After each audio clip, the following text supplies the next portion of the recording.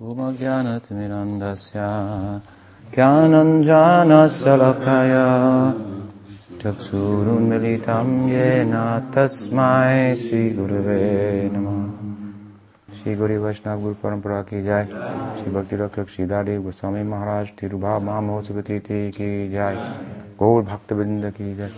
Gaur Premanande. So we're gathered for the evening in memory of Bhakti Rakshak Sridhara Goswami Maharaj and his the day of his departure from the world. He had a very short explanation of his own devotional beginnings in his own words that I'd like to read. Pujyapat Sridhara Maharaj says, I like sacrifice in life, the magnanimous side. I had affinity for Lord Ramchandra, for the model pastimes, but not so much for Krishna, because in his Vrindavan Leela, I could not accommodate why God should be a liar and a girl hunter. I could not accommodate this. Though I saw Radha Govinda Murtis, they seemed to be very charming. I found some mystic background there, but on the surface, I had more liking for Ram than Krishna. This is fairly common in India. Ram is the model of piety. His Leela is called Maryada, so it means that he has very good behavior, ideal standards for human being, too ideal. Ram's too morally correct, enough to break your heart. But nonetheless, it's easier often to relate to that manifestation of divinity than it is to Krishna. Pujyapat Sridhara Maharaj is emphasizing the fact that he was attracted to sacrifice, giving, magnanimity, and so forth. And Krishna epitomizes the antithesis of this, the enjoyer. He's depicted as almost like a playboy, if you will. He calls him here a girl hunter, a liar, a thief. He always seems to be breaking the laws. Of course, it's important to note, and I mentioned this before, but a fellow challenged us that Christ embodies sacrifice and Krishna embodies enjoyment. And therefore Christ is a better example of the divine than Krishna, because sacrifice is more divine, because giving is more divine than taking. Indeed, giving is considered to be the getting. As much as we attach getting to our giving, we're not really giving. But I explained to him that if there is a giving and sacrificing end or side, there has to be a taking side also. So, if we are to give perfectly, two things must be in place. We must give without any expectation of return. But in order to do that, we have to find the perfect object to repose our giving propensity within. One, that is to say, that can take unlimitedly. The center, in other words. Just like if we were to repose our energy for nourishing the body, the food, energy in the stomach, what will happen? It will be digested and that energy distributed to all parts of the body in a way that no other part of the body can do. So, if the other parts of the body want to go on strike and say, why should we give to the stomach? Let's keep the food for ourselves.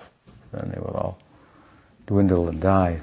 So there is a center, and the center is depicted in the Vedanta and in the Gaudiya Vedanta as the enjoyer, which says loudly to us that the circumference which is held together by the center is all sacrificing and giving to the center.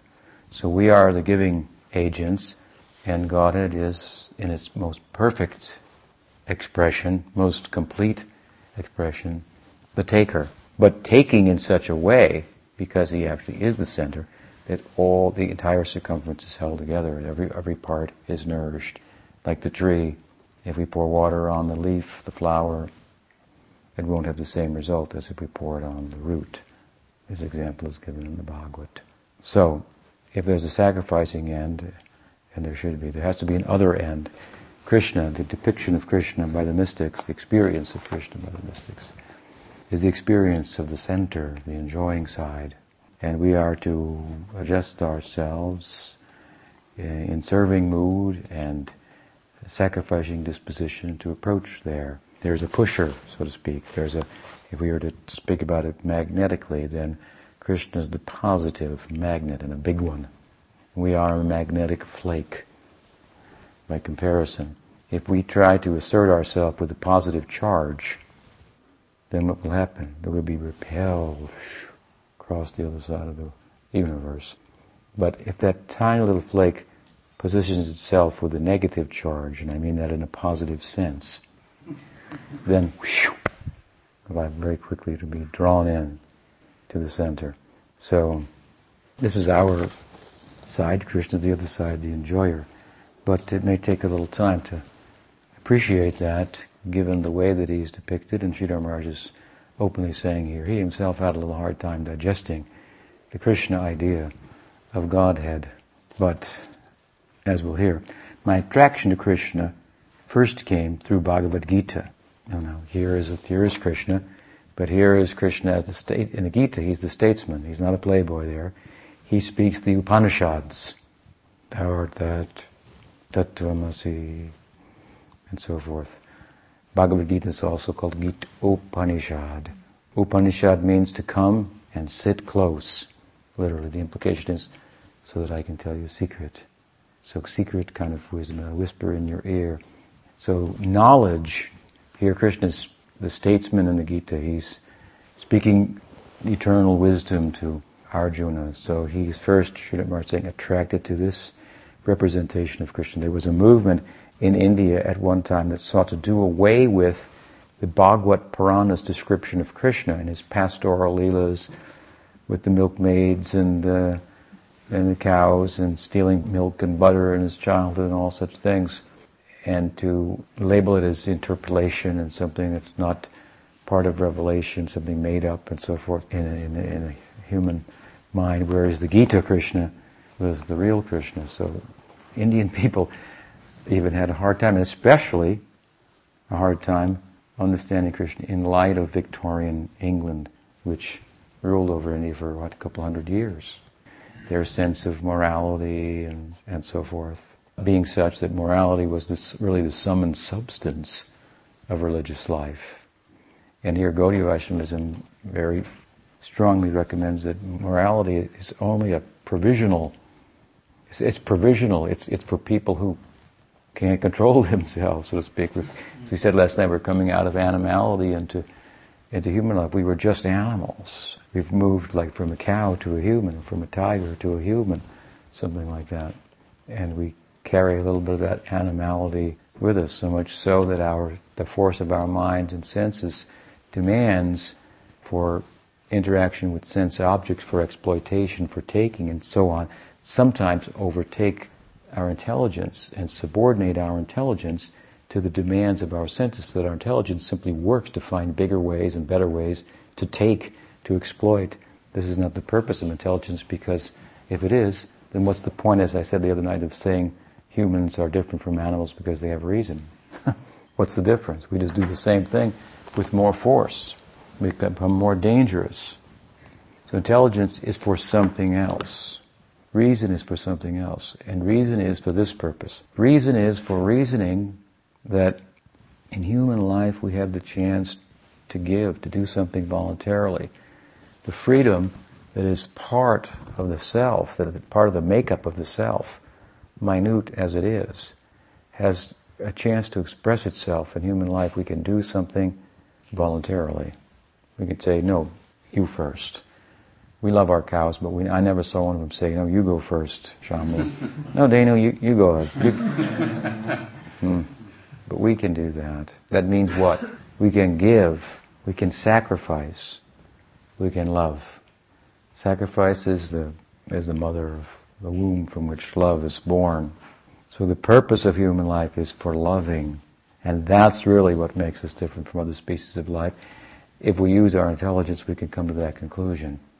Otherwise, just intelligence or just reasoning power is not sufficient to distinguish us from the lower species of life, because after all, as I say, we may use it just to become a bigger and more dangerous animal. So, to use it properly, and use it properly means to use it in conjunction with revelation, with that Om, that affirmation, yes, your sense that we talked about last night, that you're more than what meets the eye, that there is more than what meets the eye, can be more than what my present situation seems to dictate. You know, it's said that young people speak about changing the world, and old people speak about how the world has changed them. Well, this teaching is about staying young. That's what it's about. It's about changing the world. In other words, it's about overcoming, rising above the restrictions that nature places upon us. Our humanity is our opportunity for freedom, and it's our containment as well. How you use that, like I said, if you're on probation, if you use it well, then you become free, right? If you don't use it well, there are many other, there's another sentence in another cell. There are trees, there are animals, insects, there are many forms of life you could better inhabit, be more suited to inhabit. So, precious opportunity, great inheritance, if you will, human life. How you spend it will determine whether you're wealthy or not.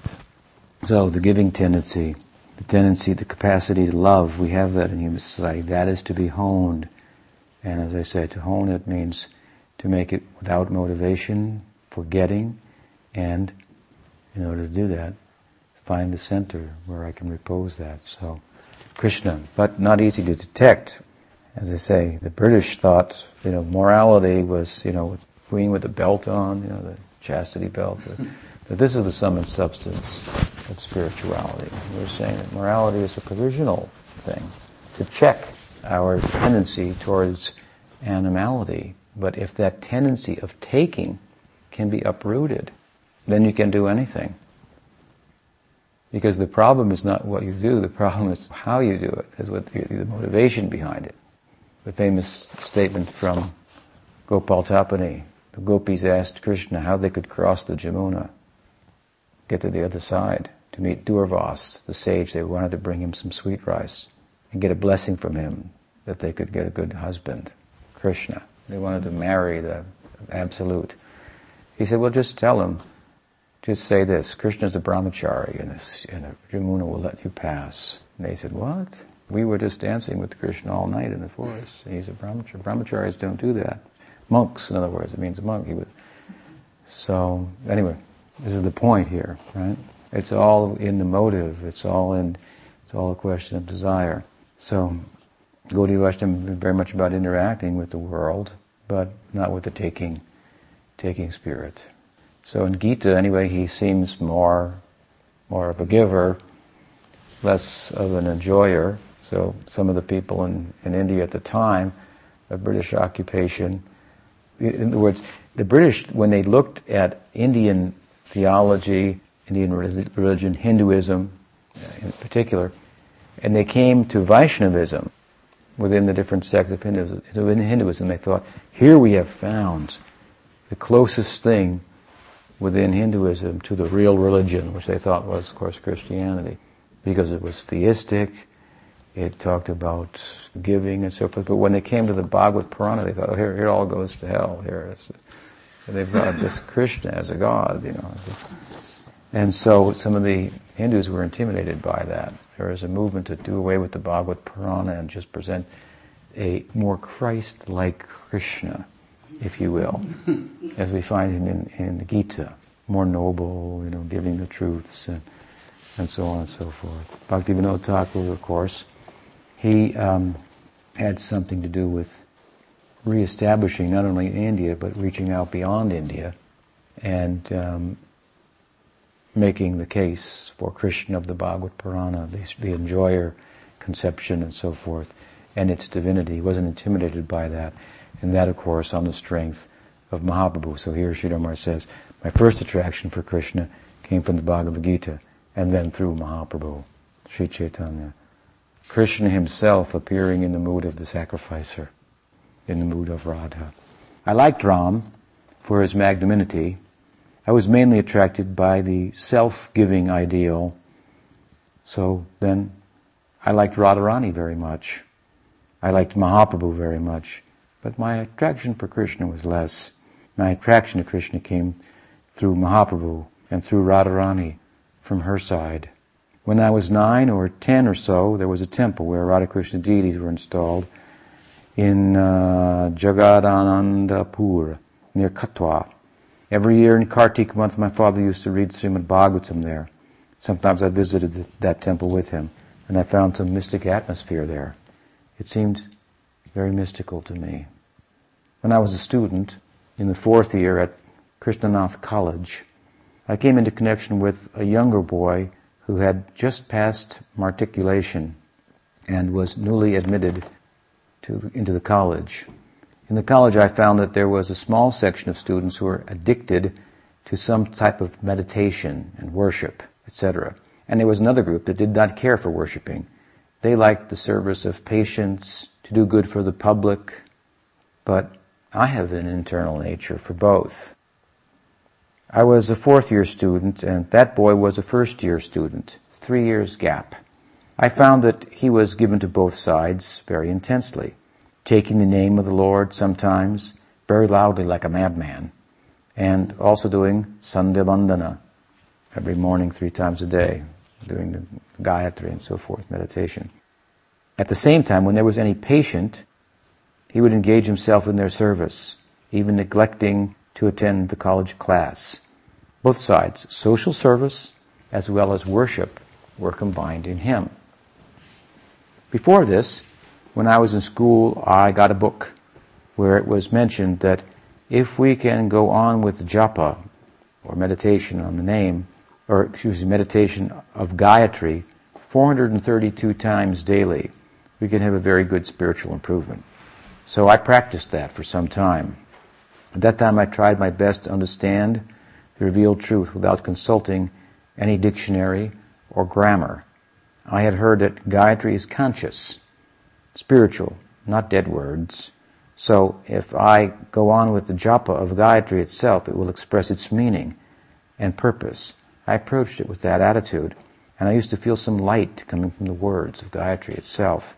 I had some knowledge about that for some time. And of course, we know that eventually one of the precious jewels, really, of the treasure house of our lineage was presented by him, drawn from that chest, and presented by him to all of us in the form of his commentary on Gayatri Mantra, where he drew out the deepest possible meanings from that. So he got a little bit of light, as he said in his modesty here, from that practice. And of course, then later in the service of Bhaktisiddhanta Saraswati Thakur, he wrote the commentary on Brahma Gayatri. He says then further, I tried to associate with that boy. His name was Sri Suresh Bhattacharya. He came from a Brahmin family of Faridapur. The founder of the Brihat Sevashram, Sri Prabhupada, was from his village, famous person of the time. One day, we two were going on a morning walk and also cleaning our teeth with small twigs. He referred to his father with the expression, that gentleman, and I took exception. Why do you use this expression when speaking about your father? What is this? You say, that gentleman. He said, yes, I have committed a wrong. I shouldn't have spoken in this way before you, but really it is like that.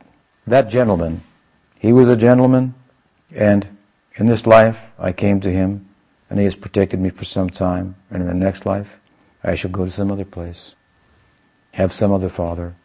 In this way we are moving hither and thither, coming to some gentleman, and from there to another gentleman. Although I gave opposition, that point hit me very hard. I began to think, yes, it is true. We are in the midst of father, mother, brother, or as he said, that gentleman. What real connection have I with them, or they with me? We are all almost like strangers. Thinking and thinking on this point, the whole world became as vacant to me. I felt a furious atmosphere with no no shelter to take anywhere, a chaotic position, and I have no position of stability, I thought. Where from am I coming? Where to go? How long am I to stay here? This point in the infinite. I am an uncertain point in the whole of the infinite. A great shock came to me in this way, and that was a great turn in my life. The worldly achievement has no value. I was studying, a fourth-year student. I was to appear in a few months for the final examinations. My friends, then, were alarmed, seeing my position. What are you doing? You are neglecting your studies. How will you be able to pass? Your father is spending money for your education, and you're not rich. In this way they tried their best to help me, but I couldn't concentrate on any book of study. They said, if you can't do so, we shall read, you try to hear.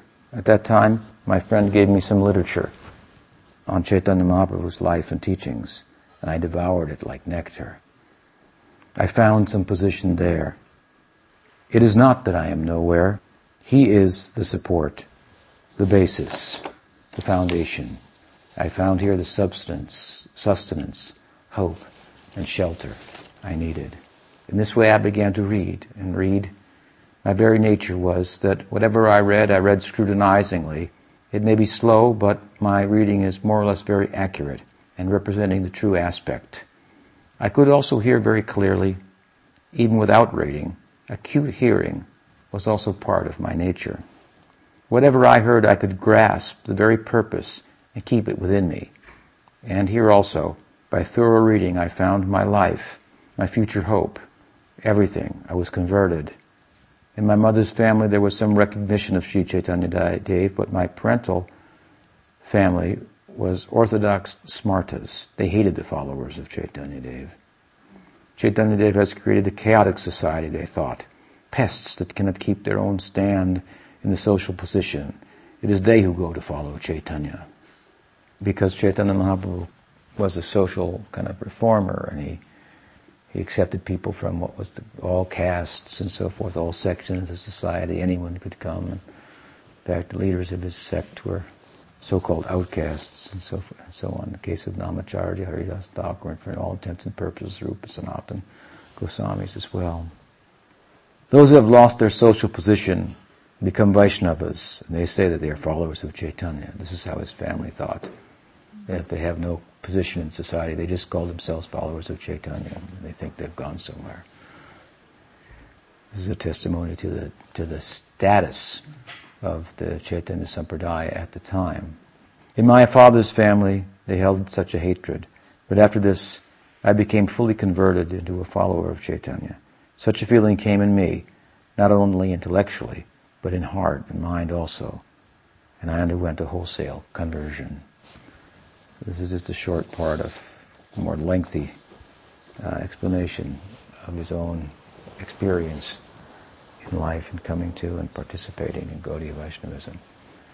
So we are fortunate to hear this candid type of explanation of his experience. These are the things that we seek by submission and service, that Guru will reveal something intimate about himself, much to be drawn from this.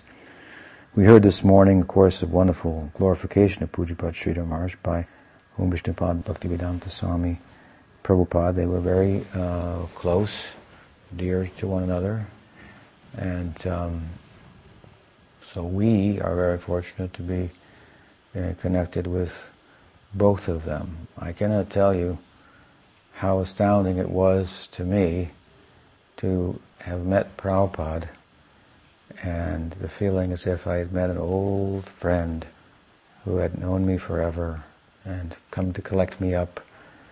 And I could not imagine that I could ever meet anyone else like that anyone could influence me to the extent that he did, transforming my life in every way, and just compelling me by his example, by his words, into oceans of service and sacrifice and so forth. And I was able to understand his words. I was, some of you know, very well read in his books. My service was only to see to the circulation of those books and to read those books. That was the only service I had in his mission. Not even time for worshiping the deity, practically. I wrote to him about it once, and I said, I'm so busy with this, wherever I go, there's no opportunity to worship the deity, and I have some attraction. So I asked him if I could get a little deity of Chaitanya and Nityananda Prabhu and worship them. So he wrote to me, yes, and you can keep them in a little chest, and you worship in the morning, and then put them in the chest and go out all day and circulate the literature and so forth. But practically no time for that. And those deities are here, of course, on the altar. And so that's what we did, myself and some others. We read the books and we circulated the books widely. We were very fortunate to be absorbed in this. Shravanam, Kirtanam, and it fostered Smaranam, meditation, deep internal reflection, absorption, and so forth. And so, having digested so much of the literature and so forth, I had a good command to speak it, to turn people's heads in the direction of Chaitanya Mahaprabhu, turn other devotees' heads in the direction of a greater commitment and sacrifice to the mission and so forth. I was accustomed in that way to being able to, with such a command and so forth.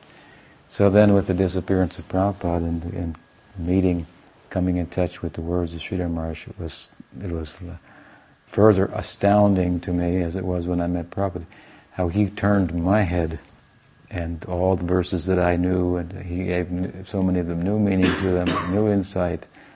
I was thinking about it today. I don't know how to describe it, but the very two types of transformations took place within me due to contact with Prabhupada and Sridhara Maharaj. And I really am a composite of these two influences. I thought I was doing well by the influence of Prabhupada, but by the influence of Sridhara Maharaj, then I got I don't know how to describe it. And my way of thinking actually changed.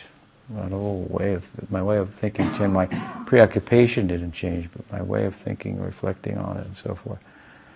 So I'd have to think more to be able to articulate to describe the two influences. But I'm very much a composite of that, and you all here are influenced by both of these great personalities, either directly in the case of some of us here, or through myself. So we're very, very fortunate to find a initiating guru like Prabhupada was a very extremely rare opportunity, and then to find the siksha, further instruction, that would help that seed of diksha, of initiation, the mantra, to unfold and to blossom, to find that kind of instruction from a person who was so close to the Diksha Guru. I mean, as we heard this morning, they lived together in Prabhupada's house for 6 years. Prabhupada said that, we heard this morning, that he is senior to me in age and experience. Prabhupada Bhaktisiddhanta, our Guru, the Guru of both of them, wanted him to train me, instruct me, for he once told another of my godbrothers, Prabhupada, that everything I learned from Sridhara Maharaj. That's where Prabhupada got his education for preaching, when they lived together in Sitakanta Banerjee Lane in Calcutta. After the departure of Bhaktisiddhanta Saraswati Thakur, Prabhupada was hosting him there, he was preaching, and they were writing Bhagavad Gita commentaries together. So, I mean, to find a guide, an instructing guru after the disappearance of one's guru is very, very good fortune. And that to find one who's so suited for that, who knew him personally, who had such affection for him, had such regard for his work and so forth, and was so capable then, that he was actually the Siksha Guru of Prabhupada, but never thinking of himself at the same time in that way. Although this is, of course, how Prabhupada thought of him, and how he introduced him to us. And he thought, oh, I am just doing some little service to assist in some way. He's brought these people. Such a good friend, he said. He always tried to drag me out for preaching. Now after his departure, he's dragging the whole world to my doorstep, forcing me to come out and speak to them. He had a more of an inward nature. Prabhupada had much more of an outgoing nature. For outreach, Prabhupada was very possessed for that. And Sridhar Maharaj, as he said here, liked to read very carefully, and he would think about some shlokas, some verses, just think about them over and over again, preoccupy himself in this way. Prabhupada really did draw him out through the enthusiasm of some of us who went to hear from him. He himself said it, so many things have come out that in my life I have never said, but through the enthusiasm that's been generated in you by Prabhupada, all this is coming down, wonderful, precious, valuable jewels from the treasure house of Gaudiya Siddhanta. So we were very fortunate. Of course, I had a personal relationship with Prabhupada, and we all did, his disciples, but not everybody spoke with him, not everybody got a letter from him, not everybody got personal instruction from him, and so forth. I had a good fortune of that to an extent. Prabhupada would chuckle at me when he saw me often. I could understand why. He would chuckle at, just kind of laugh.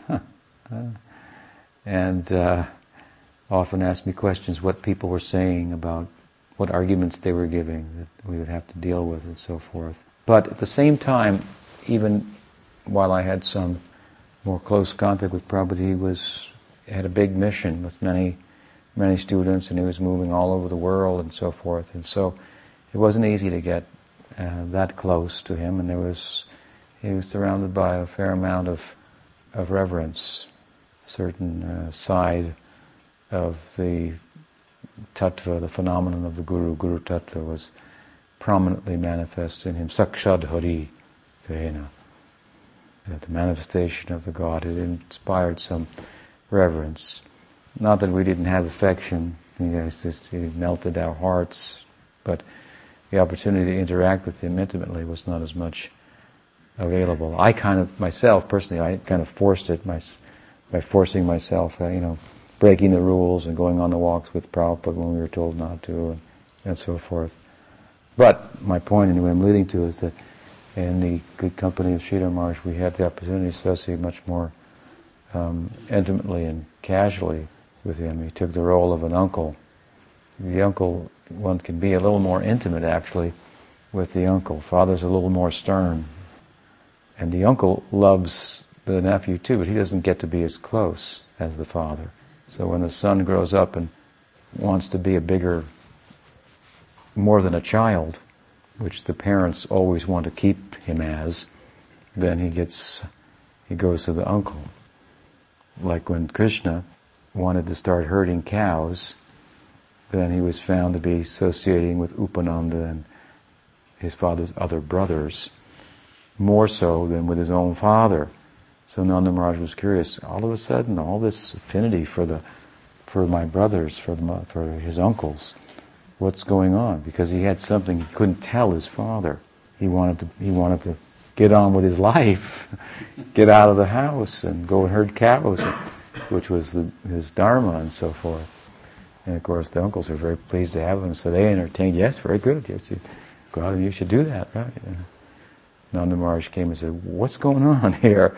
How suddenly my son is more intimate with you than his own father?" So they told him, the time has come, he's got to get out of the house now. He's got to be a man, something like that, and herd cows. So often this is the case then. So the association with Sridhar Maharaj was a great opportunity to grow. The disappearance of Prabhupada was a great calamity for us, but we learn from the Gita that this calamity is basically the influence of time, and time is the hand of God. So, evam parampara praptam imam rajarsho vidu sa kalena mahata yoganashta parantapa. The parampara, this word, fosters a static kind of sense. It means one after another, in a line, a chain, one handing the teaching down to another, intact, without changing, without dropping it. Just one after another. But in the same verse I'm citing, another word comes, kal. Kala means time. So this one after another is coming because of the influence of time. And time means change. So time means then dynamic. So there's a static aspect of the parampara and there's a dynamic aspect of it. Time mandates, like we heard in Bhagavatam yesterday, that Sutta was glorified by the sages. What? Oh, you have a long life and you've been blessed like that. We've gathered here to hear from you.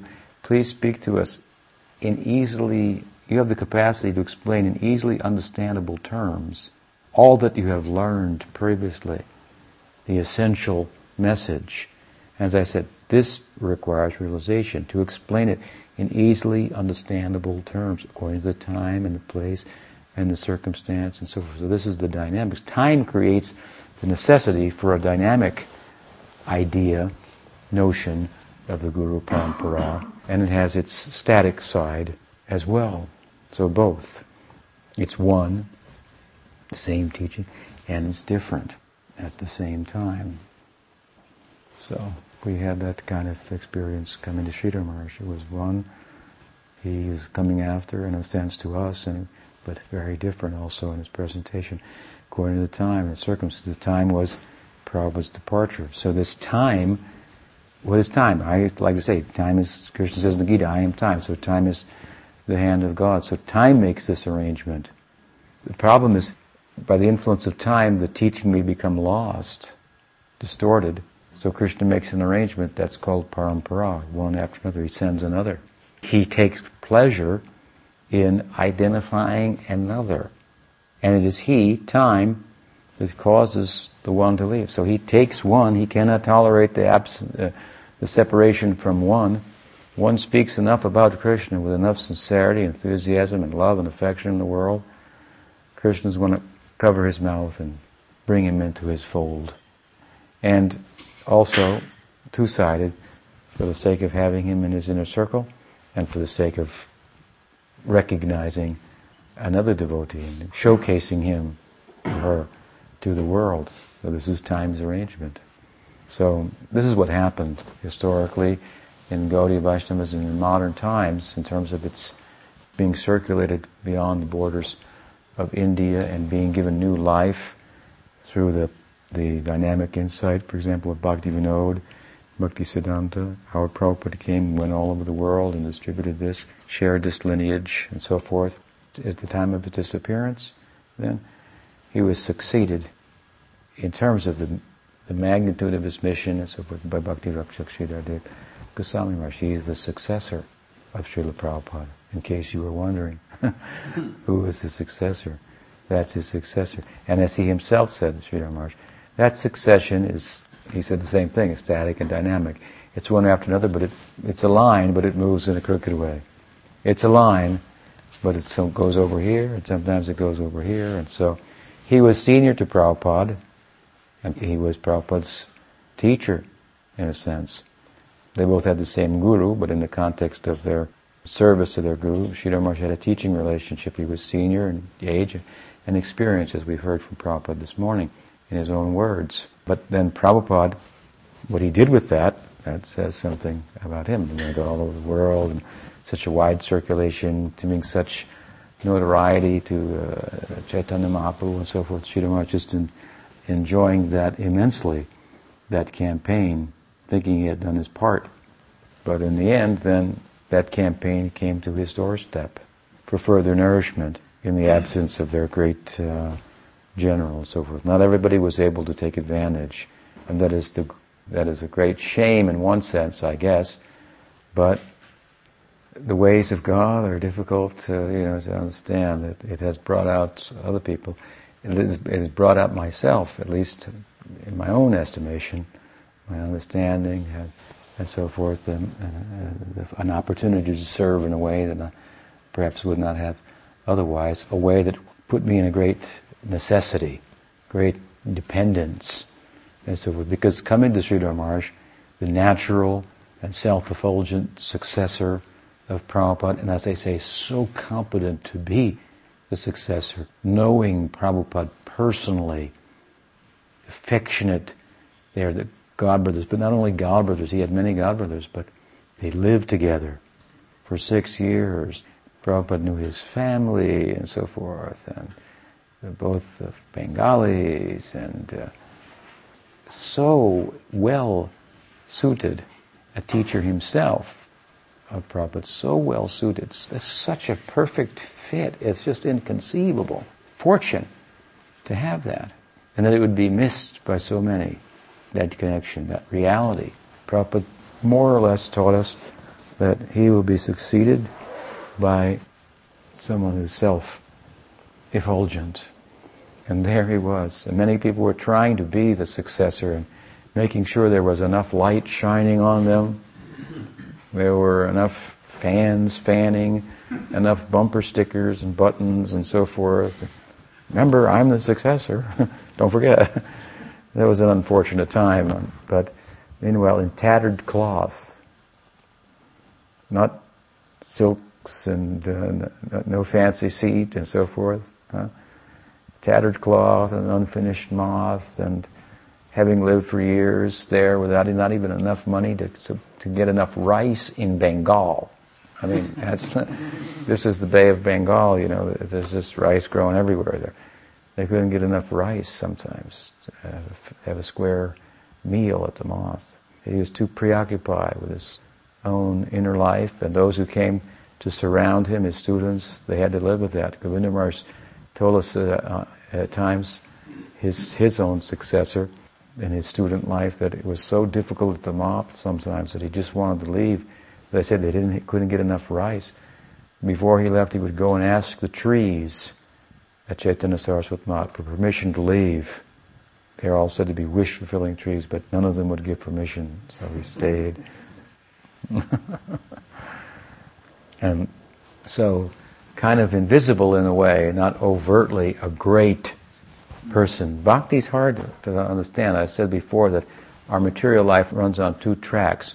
We try to exploit and take, and being dissatisfied with what we get from taking, and with ourself, sometimes from being a taker, we say, I'm not going to do that again. It's unbecoming. It wasn't pleasant. I took and I got indigestion. So we take and then we renounce. It's called bhoga and tyag, taking and renouncing, karma and gyan. And these are the 2 tracks that our life runs on. We come into the stream then of bhakti, which is not taking, or it involves some taking and some renouncing. If it's favorable for Krishna, I will take it. If it's not favorable for bhakti, I will renounce it. So these 2 tendencies are harmonized in bhakti. But in Shuddha Bhakti and pure bhakti, the taking tendency, karma, or the gyan tendency cannot get the upper hand. But we come from these 2 tracks. So we come into the stream of bhakti, but sometimes we gravitate towards understanding it from a karmic perspective, or from a gyan perspective. And then we think the more renounced and austere one is, the more they're a bhakta. The more the devotee has things, the more he must be a devotee. There's people around him, there's buildings, there's books, it's big, there's acquisition. I'll join over there. It's happening over there. Something like that. There are things over there. It's not really out of bhakti, but because there's things, I'm going there. Or the gurus, or someone is the idea of renunciation. So we find that they're fasting and identifying with extremes that makes the heart of renunciation, make the heart harder. Bhakti is for making it softer. The real adhikar, eligibility for bhakti, means you can't be too prone towards renunciation, nor too prone towards enjoyment. It means a little bit of on both sides. It's the middle path, the middle way. So, hard sometimes then to understand what is real bhakti. Here Sridhara Maharaj is sitting there at his moth, can't even get enough rice, not a lot of people around and so forth. And so he might be overlooked. But Prabhupada shined a light on him. He said, you might go there. If you're a little interested in the teachings after my departure, you could go there if the necessity arises. And of course it did. And some were able to go, and they were able to shed light on Sridhara Maharaj, and then by that encourage others to go and sit at his feet and be nourished. But again, the opportunity was not taken advantage of by everyone. But this is the fact, historically. Sridhara Maharaj is the successor of Prabhupada in terms of his worldwide campaign, the worldwide outreach of Gaudiya Vaishnavism. And those who, unfortunately, went against him out of their own self-interest and so forth, they represent a shadow, really, of what Gaudiya Vaishnavism as a lineage is really about. So we should be proud, and in a good way, in a spiritual way, proud to be humble followers of Bhakti Rakshak Sridhar Goswami Maharaj and A.C. Bhaktivedanta Swami Prabhupada. We found our way in, the examples given of the turtle, I think, who goes through the hole in the ice when the pond is frozen over and swims deep and so forth, and then has to come back up after a long time. But where's that hole? The pond is big. We found that hole. Come up and take a breath and live. So we should feel ourselves very, very fortunate and be proud to be humble members of such a lineage and represent it in such a way that the community of Gaudiya people can understand the greatness of Pujapad Sridhar Maharaj and Srila Prabhupada and their connection. This is really our kind of sovereign duty. We have to set an example such that they can appreciate that, what happened historically, and still then and take advantage of it through all of you who will be representing that combined installment from Chaitanya Mahaprabhu's lineage. So, Bhakti Rakshak Sridhar Goswami Maharaj ki jai, Sri Bhaktivedanta Swami Prabhupada ki jai. Any question? I mentioned we got a chance to be a little more intimate with Sridhar Maharaj. She was very kind, very affectionate, very just generous. The generosity that he embodied was embarrassing. It would embarrass you to give up your pettiness, small-mindedness, narrow-mindedness. So accommodating, such a harmonizer also, and poetic in his speech. Very different, actually. Prabhupada was many things, but Sridhar Maharaj was very different. Both things very charming, but it was really a great blessing to be in his company. Yes?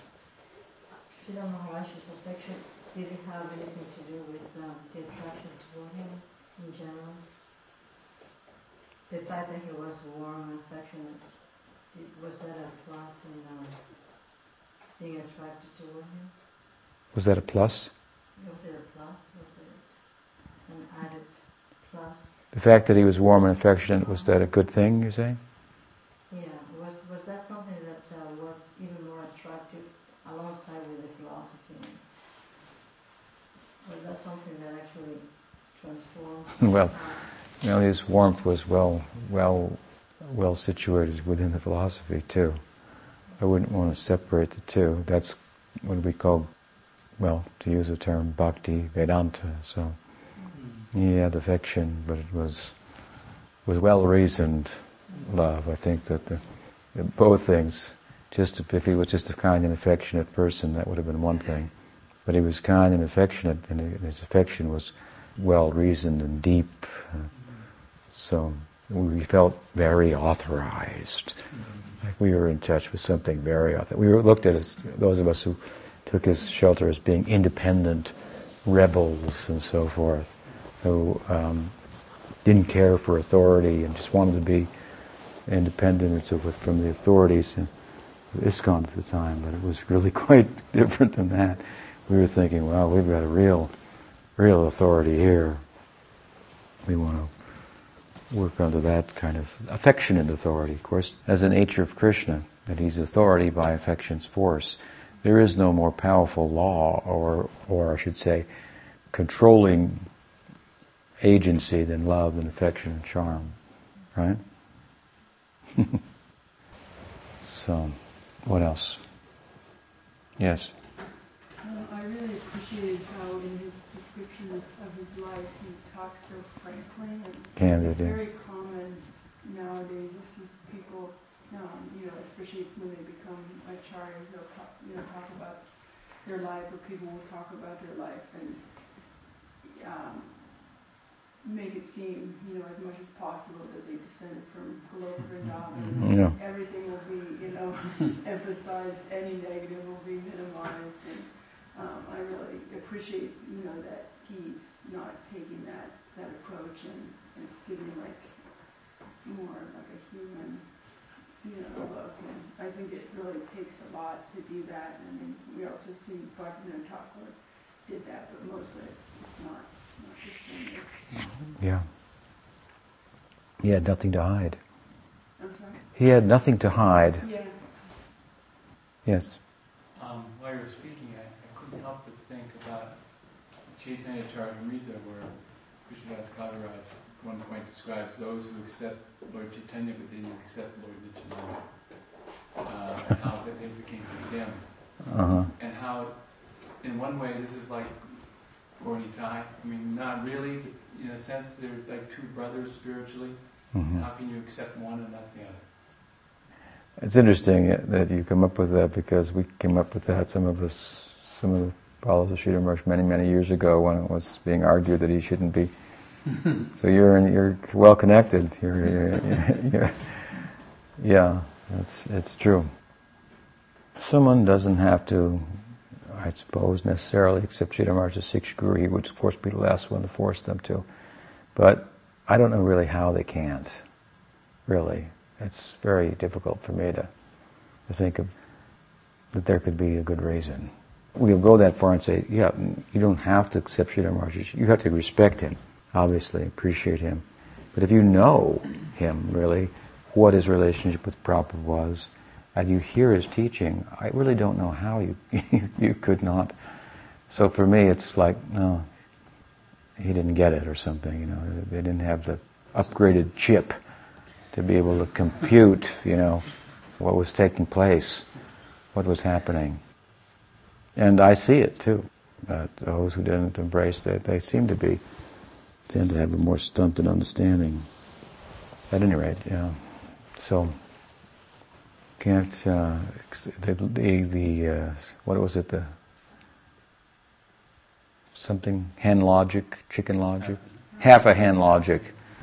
So there was a chicken, and an owner of the chicken, and he used to sell eggs, so from one hole underneath the chicken came eggs, which meant money in his pocket, and the other hole was a mouth, which he had to put money into. So he thought, hey, well, I'll just cut off the one hole, and this is called half-hen logic. It doesn't work very well. So, we feel like that not accept Sridhar Maharaj, just like the half-hen philosophy. This is what was cited, was it cited by Kaviraj Goswami? I think in Chaitanya Charitamrita, in relation to Miniketana Ramdas's noticing that the brother of Krishnadas Kaviraj accepted Chaitanya Mahaprabhu, but he had no regard for Nityananda Prabhu. Seeing that, Krishnadas Kaviraj left home. He walked out in the night, and it was Nityananda Prabhu who came to him and gave him a home in Vrindavan. So, to stand up for that, however awkward that may seem, he had to go homeless. He felt, in my house of my own family where I'm living, it's become apparent they do not respect Nityananda Prabhu. I'm out of here. And where I will sleep tonight, I don't know. And Nityananda Prabhu came in a dream to him and gave him residence in Vrindavan. And, here we are talking about him. Krishnadas Kaviraj is big. What he did is, that book, Chaitanya Charitamrita, what he's given, that's the biggest book of Gaudiya Vaishnavism. All the teachings of the Goswamis are in there. That book is so incredible, what he did for establishing Gaudiya Vaishnavism. And this all with the blessing of Nityananda Prabhu. So, I had a similar kind of experience just in relation to Sridhar Maharaja, because I had heard his Siksha and so forth became attracted, and those who were under a shelter were not allowed in ISKCON, and so I contacted them. They told me to circulate within ISKCON, and you're a well-known person, so gradually we'll turn the whole thing over, and they'll understand that Sridhara Maharaj is who he is, and all these problems for succession will be solved. That's what we thought. And so I was advised, circulate around and find openings, and boy, were we an illusion that was just about to happen, that everyone would embrace Sridhara Maharaj, which would seem like, so obvious to us. But at any rate, that didn't happen, and another sannyasi, it was apparent to me that I've got to get out of here too. I'm not going to stay in this company. And so I was making my plans to leave, and another sannyasi came to me and he said, you're well known in ISKCON. I mean, you're not like some of these other guys, like Brahmadas, or, who's seated right here. I wasn't in ISKCON at there. Yeah, he was. I'd already been kicked out. He was already gone. So you can go anywhere. You have a great reputation. Devotees will listen to you. You could be a guru in ISKCON. The key to the city is waiting for you here. Just be patient. And Sridhara Maharaj is old, and his health is not good. He said you could go there, and he could pass away, and all your reputation would be ruined. And so I said, I'm out of here. Yeah, God, I got to listen to this. I thought, this is the kind of way you're thinking. You calculate it so mundane.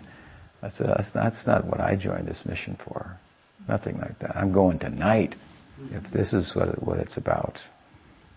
And, it worked out. I mean, we did have to kind of go with just, our pajamas, as it would be seen, on the street, alone. And the big movement we had to leave that couldn't appreciate Sridhara Maharaj, all against us and so forth.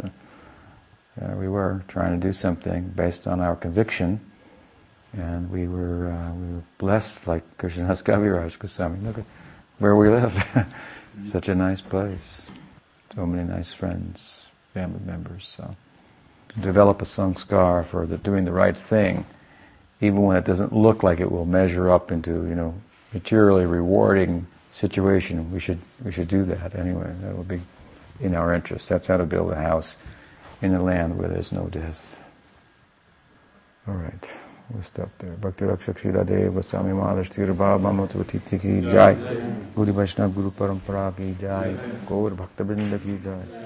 Gaur Premanande.